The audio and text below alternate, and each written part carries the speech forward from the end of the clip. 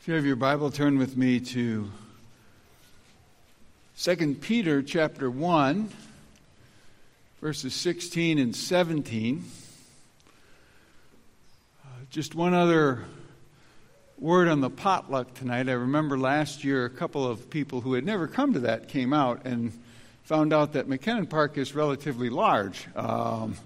And so the potluck, where we meet, is in the northeast quarter of the park. There's a shelter up there. It's just south of the tennis courts, and there's a little parking lot over on that side too, and it's just north of that parking lot. So between the parking lot and the tennis courts, that's where you will find us at 6 o'clock. It is a lovely spot, and so you don't want to miss it tonight at 6 o'clock.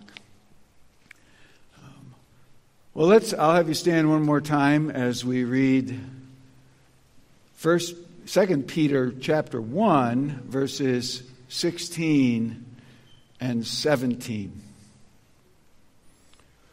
For we did not follow cleverly devised myths when we made known to you the power and coming of our Lord Jesus Christ, but we were eyewitnesses of his majesty. For when he received honor and glory from God the Father, and the voice was borne to him by the majestic glory, "This is my beloved Son, with whom I am well pleased." Let's ask the Lord's blessing upon us this morning. Father, we have come and we have been singing praises to your name. We have been making a joyful noise to you as the rock of our salvation.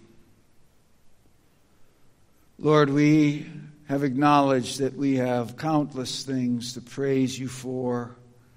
Central to them, the Lord Jesus Christ and his death on the cross, as we have just been singing.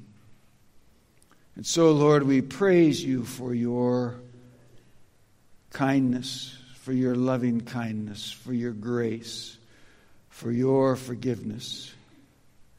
For you are a great God. You are the king over all the authorities of the earth and beyond. Your hands control the deepest seas to the highest mountains, to the highest heavens. You have made it all. You have formed it all. You control it all, and our times are in your hands.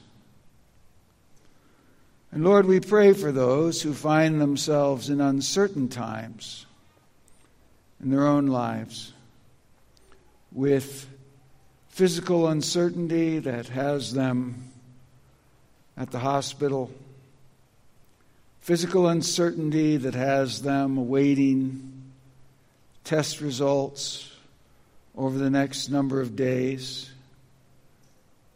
physical challenges that have them awaiting treatments, surgery just around the corner, and the anticipated recovery that goes with all of that. And in our broader families, this would amount to quite a number of people. And so, Lord, we come and we worship and we bow down before you and we ask for your mercy for our lives and for the people of our families and friends, our congregation. Lord, we ask that this day you would enable us to hear your voice through Peter. And in hearing your voice, come to hold really exalted views of the Lord Jesus Christ, his majesty, his power, his importance, May he be majestic and powerful and important to us this day and forever. And guard us, Lord, from just wandering off, becoming the victims of our culture with its massive deceptions that threaten us and that tempt us to move in foolish directions. But Lord, we also pause to thank you this morning for the opportunity that many in the congregation had this past week to work with kids, our own children, and others from beyond our congregation who came together around your words and shared and thought and sang and learned. And we pray for the messages that went home with those kids each evening, that even as they are gathered here this day, that they would remember how awesome you really are, and they would stand amazed before you, and that they would learn how awesome the Lord Jesus Christ is, and come to rest all their hope in him.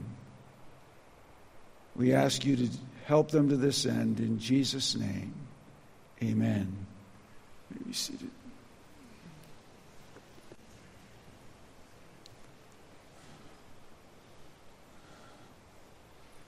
The New Testament tells us that Peter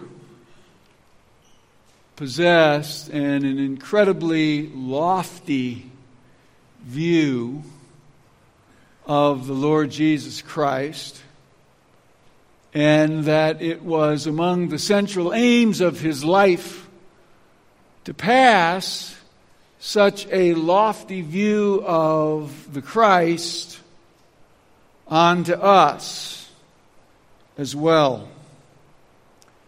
In a dispute with the Jewish leaders that's recorded in Acts chapter 4, Peter gives this summary statement as to how lofty and important Jesus is. Reading into verse 12 from verse 8, here's how Luke recorded it. Then Peter, filled with the Holy Spirit, said to them, "Rulers of the people and elders, if we are being examined today concerning a good deed done to a crippled man, by what means this man has been healed, let it be known to all of you and all the people of Israel, that by the name of Jesus Christ of Nazareth, whom you crucified, whom God raised from the dead, by him this man is standing before you. This Jesus is the stone which was rejected by the builders, which has become the cornerstone. And there is salvation in no one else. For there is no other name under heaven given among men by which we must be saved." Now that's a grand statement. For there is salvation in no one else. For there is no other name under heaven by which we must be saved. What Peter means is that apart from a certain kind of connection with Jesus, it is impossible for anyone to have a right standing with God. No one, apart from Jesus, is ready to meet the living God in death or at the end of the age. No one. There is no other name under heaven by which a person can be right with God than the name Jesus. That's the claim.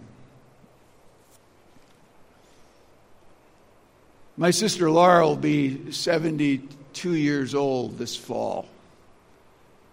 And she's not really slowing down all that much. A few weeks ago, I was on a Zoom call with she and her husband, Rick, and they were in Kathmandu, Nepal. And they were running literacy classes there under the assumption that you use the teaching of reading to share the gospel, but more importantly, in the long run, that you teach people to read so that they might be able to read the gospel for themselves, the Lord Jesus Christ. So there they were in Kathmandu.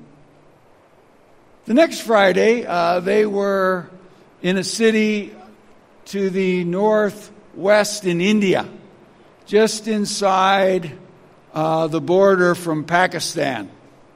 And they were doing the same thing there. Literary classes for the same reason. And the next Friday, they were back now to the western part of India, just across the border from Nepal. And they were doing the same thing there. So why in the world would you be running around the globe when you're in your 70s, trying to teach people to read? Why would you do that? Well, because there is salvation in no one else. And there is no other name under heaven that is under the sun, anywhere on earth. There is no other name anywhere on earth by which we must be saved. Peter's not a pluralist. Peter is making a really bold claim here. Peter is claiming Islam can't help anybody with God. Hinduism can't help anybody with God. Even a Christless Judaism can't help anyone with God. There is no other name under heaven given among men that can enable a person to be placed right with God. Now we're going to come at this morning from three broad angles, and they are all Christologically related. By Christology, I mean the study of the Christ. Theology, the study of God. Christology, the study of Christ. For instance, in G.C. Berkauer's 14-volume Studies in Dogmatic Theology, he has 2 volumes related to this. One's called The Person of Christ, and the other's called The Work of Christ. Those would be his 2 volumes on Christology. And Peter, in this brief little text, is teaching us something about Christology. And he's asking us really this question in these 2 verses. What do you make of Jesus? What do you make of Jesus?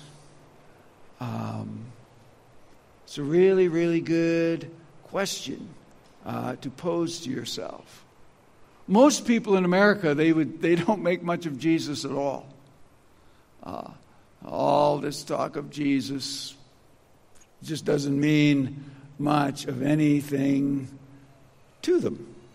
Jesus in our culture is really of no consequence. They don't really believe in God, not worried about God most of the time, hardly ever think of him. would officially believe, if we understand ourselves truly to be, following the science in the broad way that it's taught in a university classroom, that nothing awaits us in death but conscious non-existence. Dust in the wind. All we are is dust in the wind. There it is. That's all there is to it. And Peter's saying to them, well, at least know this, as you say something like that. You're betting your very soul on that position. It's not a position with no implications. You're betting your soul on it. But somebody responds to Peter, and that's where the essence of our text is. So, well, what makes you so sure that you know what you're talking about? And that's the question Peter wants to answer in these two verses. He's answering the question, what makes me so sure that Jesus is all that I understand him to be? And here's his answer, verses 16 and 17. For we did not follow cleverly devised myths when we made known to you the power and coming of the Lord Jesus Christ, but we were eyewitnesses of his majesty. For when he received honor and glory from God the Father, and the voice was borne to him by the majestic glory, this is my beloved Son, with whom I am well pleased. Summarized Peter's thesis this way: a disciple is a person who makes much of Jesus. Dan reminded us again this morning when he was giving the announcement. We are becoming disciples. Pastor Don reminds us every week. We are becoming disciples. A way that you could say that is we are becoming people who make much of Jesus. We are increasingly to find ourselves becoming people who make more and more of Jesus as time goes on. And so again, to put that in the terms of the study of the Christ, Christology, our first point. Christology is not based on mythology. Christology is not based on mythology. Listen to the first part of verse 16. For we did not follow cleverly devised myths when we made known to you the power and coming of the Lord Jesus Christ. This is precisely what the broader secular society accuses Christianity of doing today. And it's the same thing that many accused Peter of doing in the first century. There's nothing new under the sun. Christianity's claims in the first century, the accusation was, those are just based on cleverly devised myths. You're just being manipulative. And it's the same today. High-minded, very secular society like our own, especially the higher you go in the academic levels, it's just assumed. Well, of course, all of this religious business is just manipulative stuff. It's based on cleverly devised myths. And these mythologies are developed to manipulate to the right and the left. Freud had it going both ways. On the one hand, hope for heaven, well, that's just wish fulfillment. You want a magic father who comes down and saves you and provides heaven for you. But of course, also then it works the other way. Well, and then you manipulate people by threatening them with punishment and therefore trying to get them in line, and then that's the very kind of thing that the Marxists all help us deconstruct so that we don't get pulled in to any of that. That's this patriarchal God who's manipulative in the extreme. And so all that you Christians are talking about is cleverly devised myths.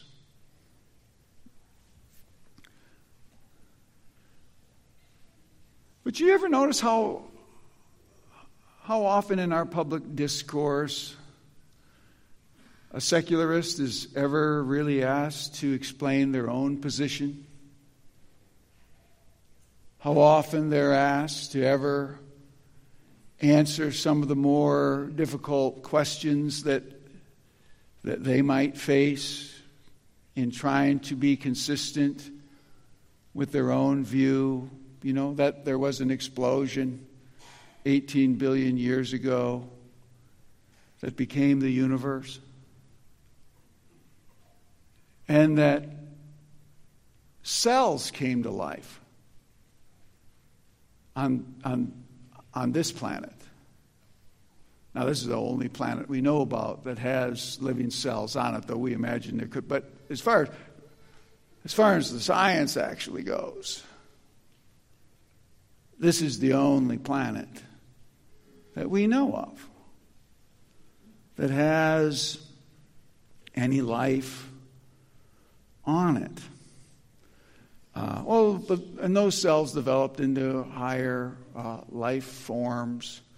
They tend in that direction. There's no mind behind them. There's nobody pulling any strings. There's just stuff. It's remarkably developing stuff. Around 1859, we figured out that it's evolving. It's becoming clearly one form of higher life, then the next, then the next. This is the science, and this is what scientific people believe, and it's really pretty straightforward. This is the science.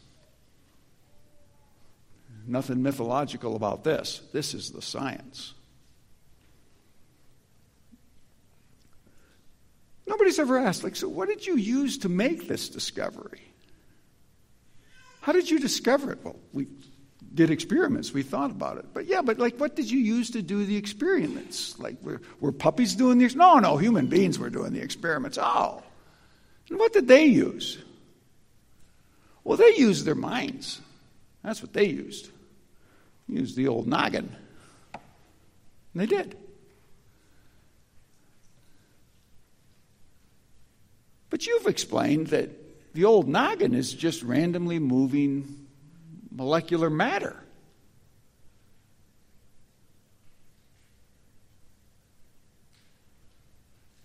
Really, what are the chances that randomly moving molecular matter will unlock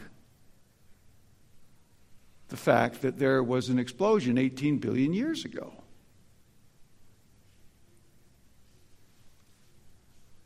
I'm telling you, I think it would strike an honest person as a stretch.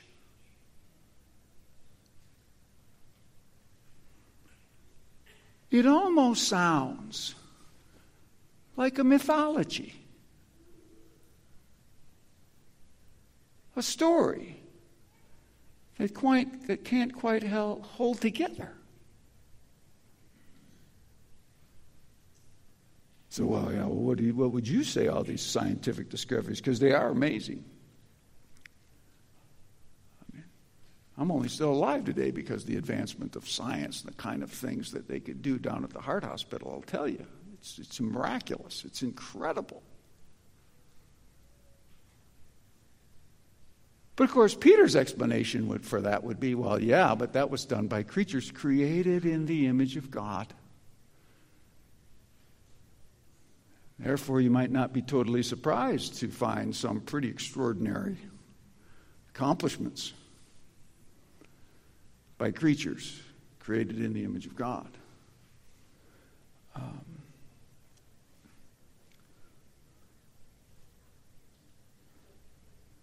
Peter says We have not been, very literally what he writes is, we have not been made wise by myths when we talk to you about the power and the coming of the Lord Jesus Christ.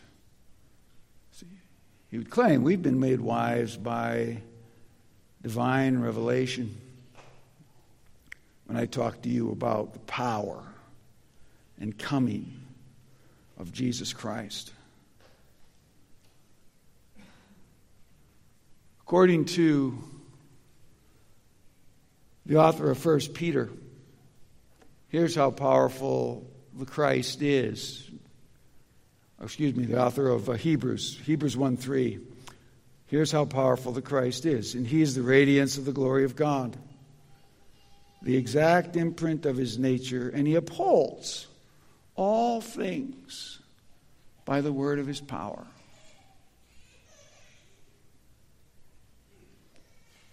So there is God. He's rational. He's created a rational universe. He's created a mathematical universe. And we can unpack it and we can do math because we're created in his image. Secularists really do end up with this. They have a rational explanation of the universe, which is grounded in the irrational random movement of molecules. So you have a massively impressive rationalism built on an absolutely irrational base. That sounds mythological to me. Peter says that's not us. That's not us. Our views of the Lord Jesus Christ are based on a rational divine revelation when we're told that we're created in the image of God, and the God who created us has sent his Son into the world, and he is the radiance of the glory of God, the exact imprint of his nature, upholds all the universe by the word of his power. And he is coming again. Power and coming of the Lord Jesus Christ. The power and coming. Now that's, again, this coming of the Lord Jesus, he's coming to judge the living and the dead. He's the ultimate arbiter of what goes on the human planet Earth, within the human race. Here's how Paul described it. 2 Corinthians 5:10. For we must all appear before the judgment seat of Christ, so that each one may receive what is due for what he has done in the body, whether good or evil. Peter says that's not based on myth. That's not the kind of thing that you hear on all-night AM radio. That's not the kind of thing that you find in comic books. That's the kind of thing that you find in the Bible. That's the kind of thing. Christology isn't based on myths. It's based on divine revelation. Secondly, Christology is related to eyewitness testimony. Last little phrase of verse 16, but we were eyewitnesses of his majesty. We were eyewitnesses of his majesty. I don't know how well Peter and Luke knew each other and how Luke writes quite a bit about Peter, quite a bit of detail about conversations that Peter had. He may have gotten that secondhand, but he certainly could have gotten it firsthand. They're both first century figures. They're in the Christian church when the Christian church is excessively small and people are regularly going back to Jerusalem. We don't really know about those kinds of connections in any detail, but I do think that it is striking that in Luke's account of the events that Peter is referring to here, because the scholars all agree when he says, but we were eyewitnesses of his majesty, because of what he goes on to quote, we know that what he has in mind is what we call the transfiguration. That's what Peter is remembering.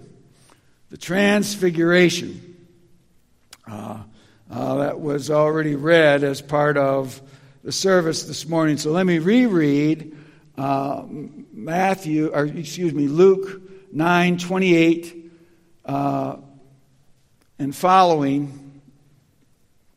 And this one is connected to Peter's terminology thematically. The word that Peter uses, majesty, is not here. It's not here in this paragraph. But you can see the synonym that is here that Peter would be remembering. And we'll see how Luke describes it when we get to verse 32. Now, about 8 days after these sayings, he took with him Peter and John and James, and they went up on the mountain to pray. And as he was praying, the appearance of his face was altered, and his clothing became dazzling white. And behold, 2 men were talking with him, Moses and Elijah, who appeared in glory and spoke of his departure, which he was about to accomplish at Jerusalem. And Peter and those who were with him were heavy with sleep, and they became fully awake, and they saw his glory. There's his majesty thematically. So, but we were eyewitnesses of his majesty. They saw his glory, and the 2 men who stood with him. And Peter said, Master, it's really, really a good thing that we are here. Well, in the next paragraph, they come down from the mountain. They come down from the mountain. And in the next story, Luke uses the same word for majesty that Peter uses. It's only used 3 times in the New Testament. Once by Luke in the Gospel, once by Luke in the Acts, and in the Acts version, it's on the lips of pagans who are talking about the majesty of their own pagan deities. And then Peter, speaking of the same incident that Luke is writing about as they come down the mountain. So here, picking it up in verse 37, Luke 9:37. The next day when they had come down from the mountain, a great crowd met him. And behold, a man from the crowd cried out, Teacher, I beg you to look at my son. He is my only child. And behold, the spirit seizes him, and suddenly he cries out, and it convulses him, so that he foams at the mouth, and it shatters him, and it will hardly leave him. And I begged your disciples to cast it out, but they could not. And Jesus answered, O faithless and twisted generation, how long am I with you and bear with you? Bring your son here. And while he was coming, the demon threw him to the ground and convulsed him. But Jesus rebuked the unclean spirit and healed the boy and gave him back to his father. And all were astonished at the majesty of God. Peter says, we're eyewitnesses of his majesty on the Mount of Transfiguration. We're witnesses of his majesty when his father brings this boy and Jesus speaks a word. And suddenly the boy is healed. He says, I'm not making up things I don't know anything about. This is not stuff, again, that I've read in a comic book or heard firsthand. I have been eyewitness to this kind of majesty. I was on that mountain. I was at this healing.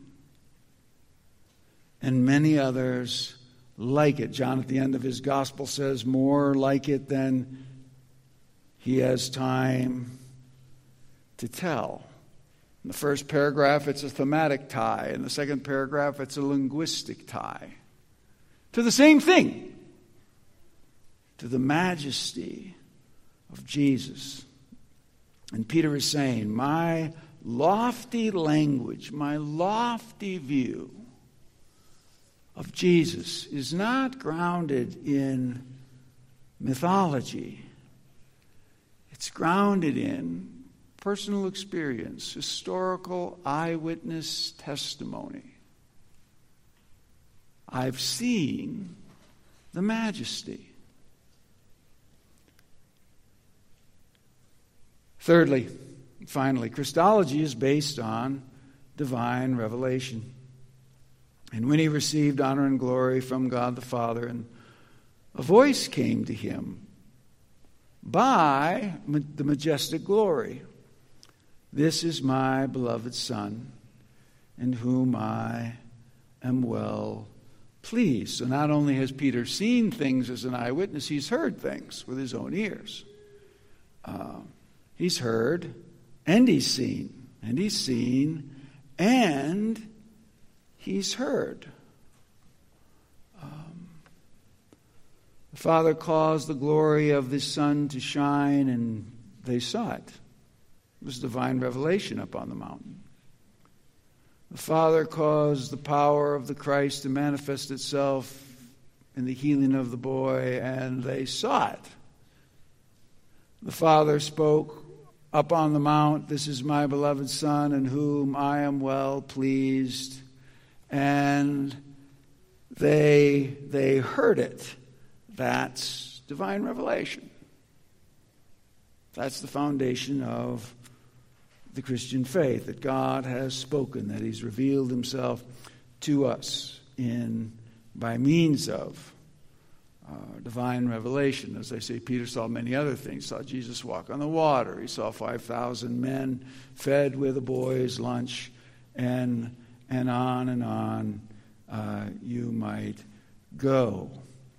And he's just saying to us, do you know Jesus to be this great, majestic person? Do you relate to Jesus in your life as to this incredibly majestic, overwhelming person that he is? Remember how it was put back in verse 11, chapter 1, 2 Peter 1:11. For in this way there will be richly provided for you an entrance into the eternal kingdom of our Lord and Savior, Jesus Christ. The eternal kingdom of our Lord, who is our Savior. And then he says, I'm talking about Jesus Christ. The majestic Christ who is Lord. The majestic Christ who is the Savior. And all of chapter 1 is about, how do you know that you've come to know him? How do you know that you have a saving connection to him? And that's what Peter's been writing about all through the whole first chapter, all the way back in verse 3. By his divine power, he has granted us the things that are pertaining to life and godliness, through the knowledge of him who called us by his own glory and excellence, by which he has granted us his precious and great promises, so that through them we might become partakers of the divine nature, having escaped the corruption that is in the world because of desire. For this very reason, make every effort and supplement by means of your faith, virtue. And by means of your virtue, knowledge. And on he goes until he says, and if these things are yours and are increasing, then you know. Then your calling and election is sure. So you and I, we're not just supposed to know that Jesus is incredible, but that we are definitely connected with him. He's our Savior. He's our God. He's our everlasting friend. We belong to His kingdom through faith. Through faith. That's what it means to be, as Paul puts it over in 2 Corinthians 5:17, in Christ. Therefore, if anyone is in the Christ, he is a new creature. The old things have passed away. Behold, new things have come. All of this is from God, who through Christ has reconciled us to Himself and given us the ministry of reconciliation. So Peter's saying, this isn't mythology. I've seen it. I've heard it. I know it. Jesus is unbelievably important. Do we see Him that way? It's not easy to do in America. Jesus is of relatively no importance in America. He's of no importance on sitcom television. We watch sitcom television. He's of no importance in the movies. We watch the movies. He's of no importance in the newspaper. Well, we read the newspaper. On most sites, He's of no importance in the internet. He's not a big deal at Fox News or CNN or ABC or CBS. He's nothing in the New York Times. He's nothing in the American university system. He's nothing at Harvard. He's nothing at Yale. He's nothing at Princeton. He's nothing. He's nothing at Oxford. He's nothing. He's nothing in the Biden administration. He was nothing in the Trump administration, and he won't be anything in any administration coming anytime soon.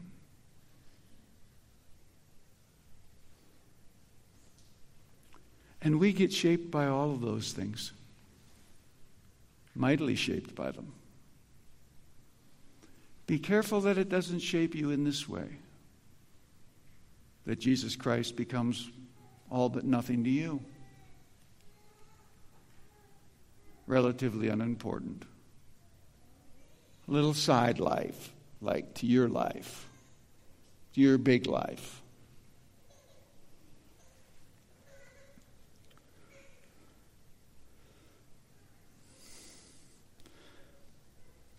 In Acts chapter 4,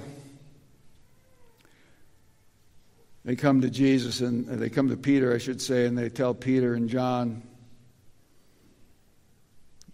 they better quit talking about Jesus or they're going to get in trouble. Just quit talking about Him.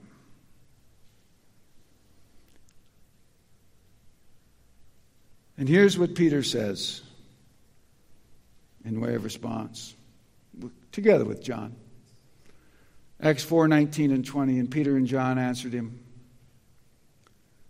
"Whether it is right in the sight of God to listen to you rather than God, you'll have to be the judge of that. But we cannot but speak of what we have seen and heard." But we cannot but speak of what we have seen and heard. And Peter would say to us, therefore, this majestic view of Jesus that I give to you, it's not a spin-off of some first century mythology. It's a conclusion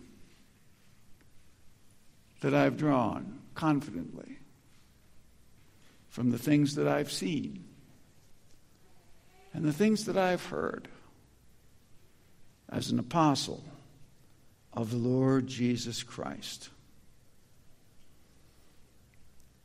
So we'll close where we open. What do you make of Jesus? What do you make of Jesus? Peter is pleading with us, be sure that you make much. Be sure that you make much of Jesus. Let's pray. Our Father in heaven, We ask that you would enable us to hear your voice through the Word, through the Spirit, and that we would make much of you in our lives, in our thinking, in the way that we live, in the way that we pray, the way that we spend our time, the way that we focus our attention. That we would make much of you, we pray, and ask for that blessing in Jesus' name. Amen.